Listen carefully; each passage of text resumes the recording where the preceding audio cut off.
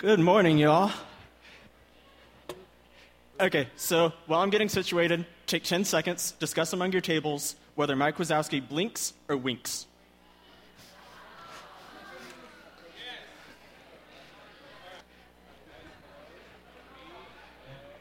Okay, did y'all come up with a conclusion? Yeah? Okay, how many thinks he blinks? Okay, how many thinks he winks? I have no answer to this question, so good job with your opinions. Okay, y'all. So, this is our 9th lesson on the Sermon on the Mount. So that is traditionally taught as Matthew 5 through 7. And we decided to call this series, as you can see, Life Upside Down. Hey, Catherine, is there a bit of a ringing? No? Okay, I'm just hearing that. That's cool.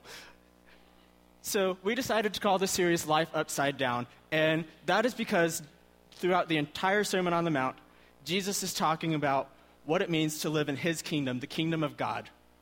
And this kingdom isn't like any other earthly kingdoms that we've seen.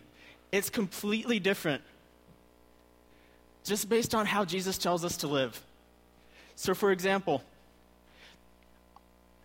our culture tells us, gain as much power as you can, gain as much reputation as you can.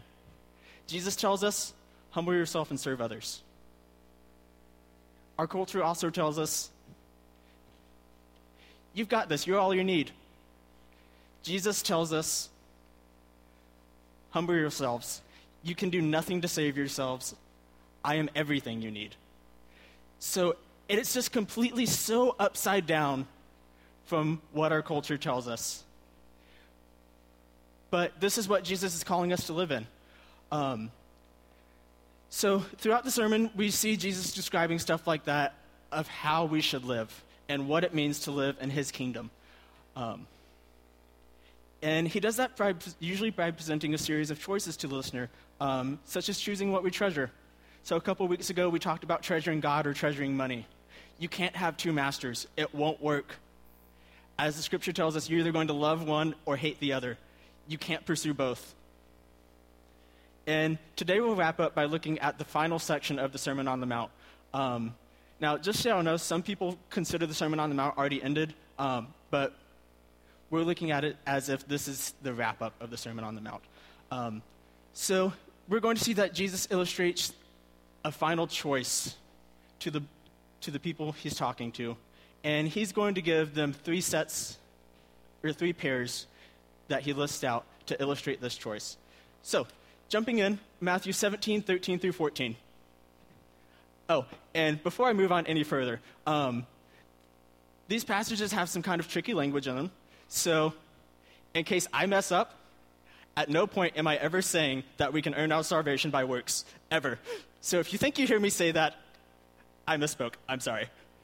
So, with that, Matthew 7, 13 through 14. Enter through the narrow gate, for the gate is wide and the road broad that leads to destruction.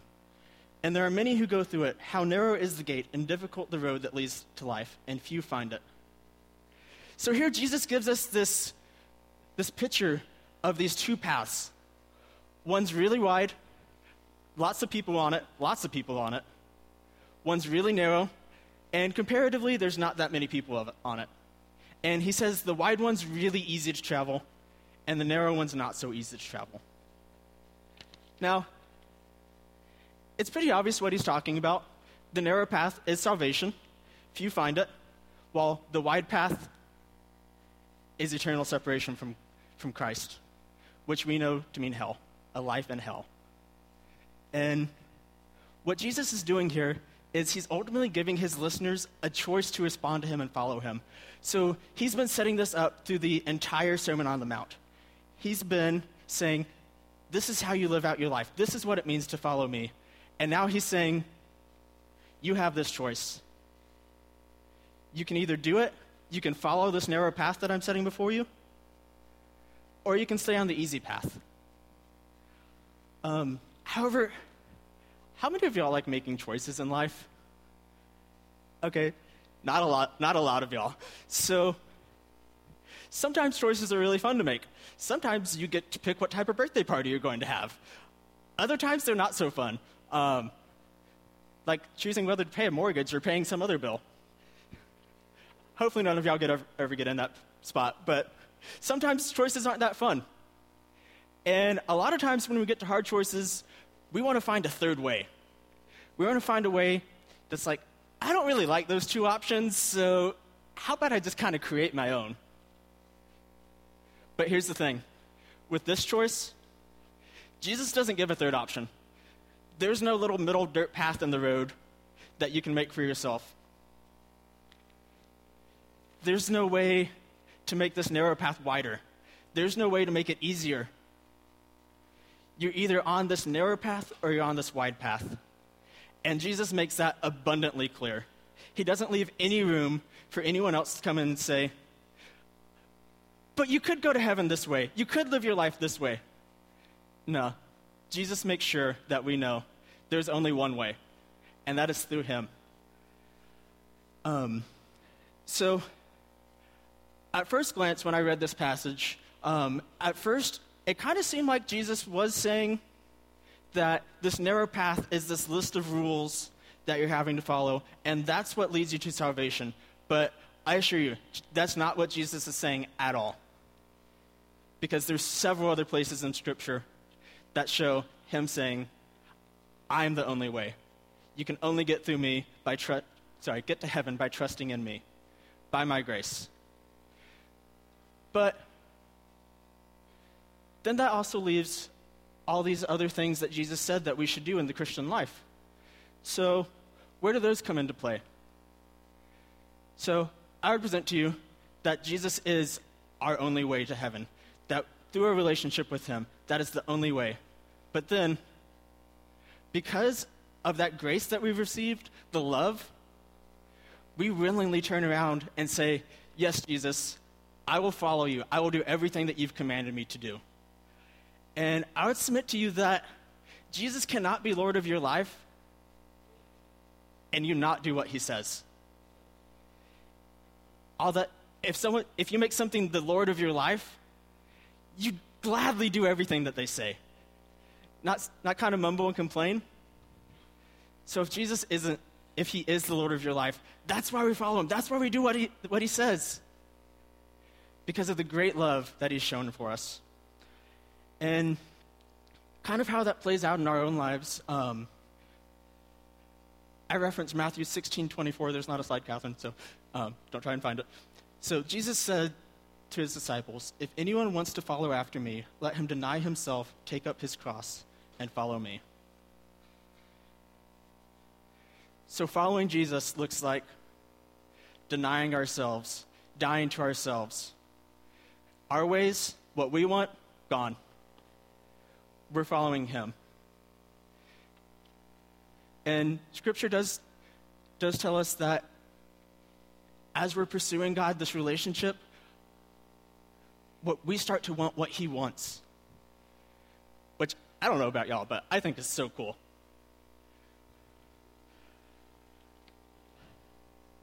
Jen Wilkins says it like this: the narrow road is not about what you are choosing, but about who you are becoming. So, you can kind of think of it this way. This narrow road, we're becoming like Christ. This wide road, we're becoming more like ourselves. We're coming deeper into what we want. Whereas in this narrow road, we're going deeper into what Christ wants for us. And unfortunately, the reality is that the many that are on this wide road, Scripture tells us it leads to destruction. A life eternally separated from God.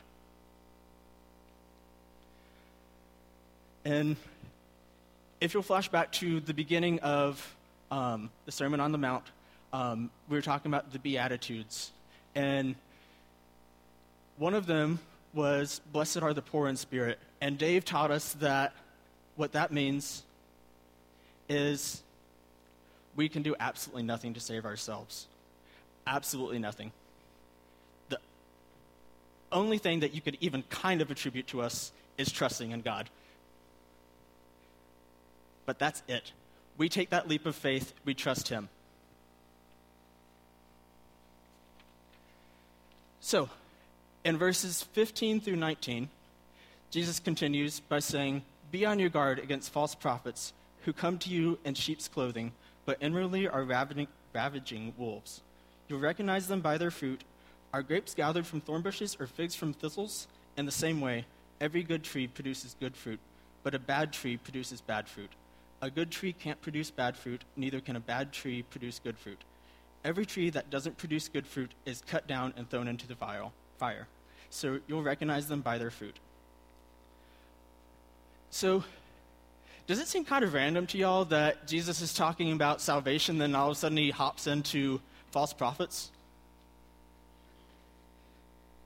Maybe? I think they're connected great. Think about it. Jesus is saying, "I'm the only way to heaven." And then he goes, "But other people, they might try and tell you otherwise." So it's really cool to see how Jesus has weaved this entire Sermon on the Mount together. It's not a bunch of random points, but they're all connected together.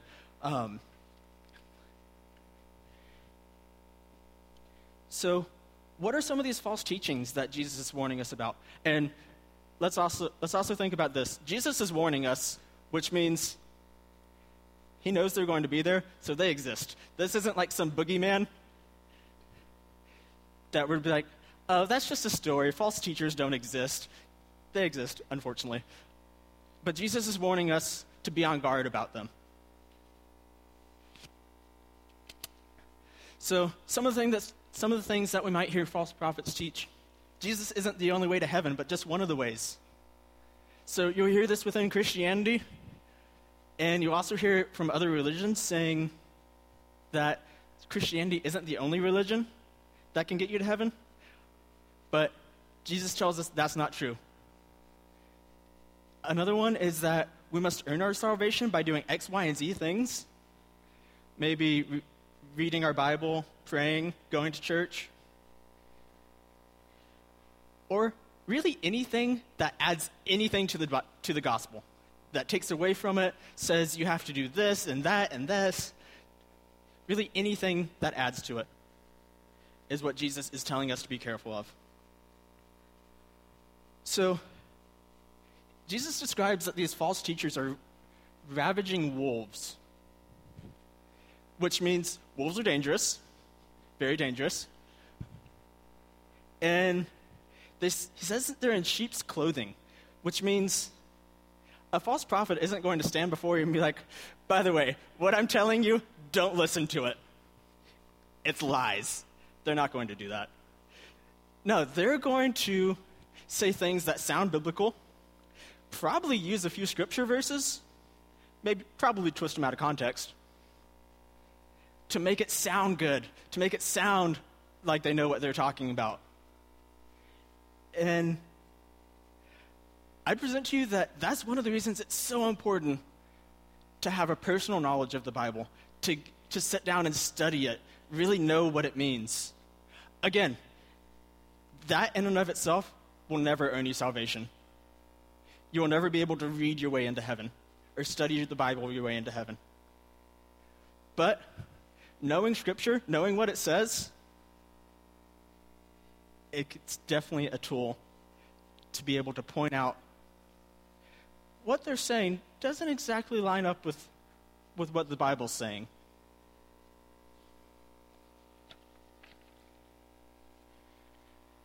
Okay. So, after warning us after warning us to be wary of false teachers, Jesus then kind of starts describing how to recognize them and how to deal with them. So, verse 16 describes that we will be able to recognize them by their fruit. So, are any of y'all into agriculture, farming, anything like that? Okay, so if you plant an apple tree, what type of fruit is that going to grow? Yeah, Evan, good luck with that. So, yeah, it's going to grow apples. So, it is impossible for an apple tree to grow an orange.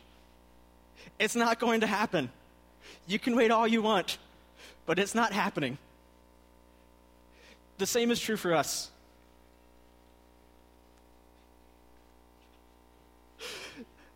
The same is true for us. We may be able to fake it for a time. We may be able to make it look like I'm this good Christian person, but eventually, our fruit's going to show for what we are, for what's in our heart. Same with teachers. Those teaching. Eventually, you're going to be able to see what's in their heart by what fruit they're bearing. And hopefully that fruit is what's described in Galatians 22, the fruit of the Spirit. But in the case of false teachers, that's not going to be it. And Jesus knows this, and that's why he's saying, be on your guard. Now, Jesus isn't here saying go on a witch hunt for every single person that speaks to you. He's not doing that at all. But he is saying be wary. Be on the lookout. So he keeps moving on, and so those of y'all that are into agriculture and stuff like that, if you have a sick plant next to all these healthy ones, what do you do with that sick plant? Pull it out. Yeah. What? Evan says to burn it. Might be kind of extreme, but yeah. Or is that what you actually do? I'm not into agriculture. No, you don't burn it? Okay, cool. So, but yeah, you pull it out, you get rid of it. Or else, what is it going to do?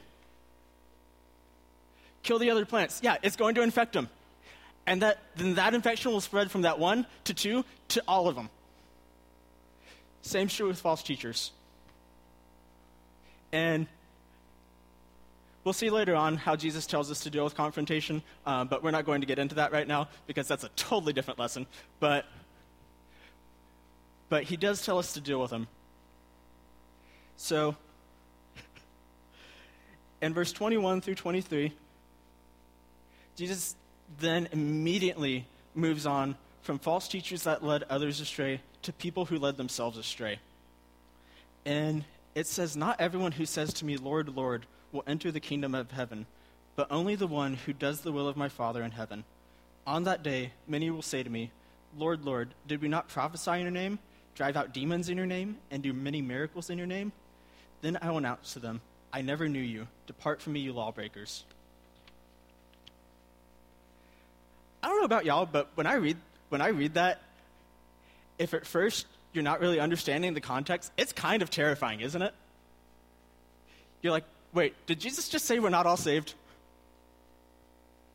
But that's not really what he's saying. Well, he is, but not everyone. So, but what he's saying is that there are some people who have deceived themselves into believing that they're putting their faith, their trust into Jesus, when in reality, it's in themselves. They're doing all these things in his name. It says they did some great things. Did we not prophesy in your name, drive out demons in your name, and do many miracles in your name? But Jesus tells them, I never knew you. You were doing all of this for yourselves, not for me. So, in a way, yes, Jesus is saying that, but it doesn't take away that Jesus is our only way to heaven. That if we are trusting in him, if our foundation is built on him, if we have that personal relationship with him, that he is the one and only way to heaven. But unfortunately, some of us pervert that. We try and start doing things for ourselves, and even in his name. But Jesus will say, I never knew you. So, starting in verse 20. Sorry, I think I missed something. Nope, that was it. Okay, cool. So going into verse 24. Okay, so I'm going to read a little bit until I get to something really important, then we're going to stop. Okay? Sound good? Cool. Therefore, stop. Yep, it's important. So, a little trick for y'all. If y'all didn't already know this, anytime you see the word therefore in the Bible, ask what's the therefore? Because it's there for a reason. So, Yes, therefore, I will go into my next point. So, yeah, that word, what it's doing is it's saying, because of all of this over here, this. So, whenever we see the Bible say therefore, we need to go and say, okay, what's it referring to over here, and how does that relate to this? So, what that therefore is saying is because of the entire Sermon on the Mount, this 3-chapter teaching that Jesus just gave, this. And what this is Jesus saying, where is it? Okay. Everyone who hears these words of mine and acts on them will be like a wise man who built his house on the rock. The rain fell, the rivers rose, and the winds blew and pounded the houses. Yet it didn't collapse because its foundation was on the rock. But everyone who hears these words of mine and doesn't act on them will be like a foolish man who has built his house on the sand. The rain fell, the rivers rose, and the winds blew and pounded that house, and it collapsed. It collapsed with a great crash. When Jesus had finished saying these things, the crowds were astonished at his teaching, because he was teaching them like one who had authority and not their scribes. So Jesus is saying, if you're taking all of this seriously, the Sermon on the Mount that I just gave, I'm going to be your foundation. That's what the wise person does. Make Jesus your foundation. But he then compares it to the fool who builds his house on the sand. Which we all know what happens in the song, which, by the way, how many of y'all, whenever y'all read this verse, the song immediately pops into your head? Thank you. Okay, I'm not alone, because that was definitely playing in my head like the entire time I was reading over this passage, so. Yeah, Jesus makes this comparison of him being the solid rock, the foundation of our faith. Whereas other things that we try and build our faith on, whatever they may be, as soon as those storms come, as soon as they hit, they're washed away. It says they fell with a great crash. And let me tell you, if you're trusting in something else, if you're putting your faith in something else, whenever it comes crashing down, that crash will be great. It will send a tidal wave through your life. I've only gotten to speak on Sunday mornings once for high school before, but most of y'all were in New York. Oh, wait, I'm sorry, Baltimore. And that was for my life story. So one of the things I talked about in there was how I grew up in church. Pretty much any time the church doors were open, I was there. Eventually, I even found out the code to get into the church, so I could be there even when the doors weren't open. My youth minister knew, it was okay. So, anyway, so after high school, I went straight into being a youth intern at my church, and I loved it. It was great. I thought that was my place, and that church is where I was going to be, but eventually, all of that came crashing down. A lot of bad things happened in that church, and I left. And I eventually figured out I was putting my faith in people. I was putting my trust in people. And it wrecked me. So let me tell you, if you're putting your faith in other people, if you're building your foundation not on Christ, you might want to take a long, hard look at your life. Not because of the wreckage that will come, but because of the joy of knowing Jesus as your Lord and Savior. Now, don't get me wrong, avoiding that wreckage is nice. But Jesus also tells us there will be storms, there will be trials in life. So I urge y'all to take a look at your lives. Ask yourself, what path am I traveling? Am I on this wide path that's living for myself? Am I on this narrow path that's living for Jesus, that's pursuing him with all I am?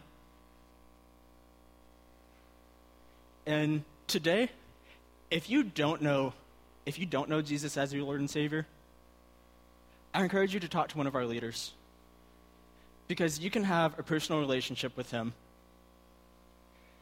You can talk to me. You can talk to any of the leaders in here. We would love to talk to you. You can probably even talk. There's probably several students in here who will talk to you also. I know most of y'all can give a gospel presentation from Impact, so. So then we close out with verses 28 and 29. And so now it's no longer Jesus talking, but it's saying that the crowd was amazed by what he just taught. And that they're comparing him to the scribes and saying, when they teach, they don't have this authority. But Jesus, he does. He teaches with such authority. We look at it now and be like,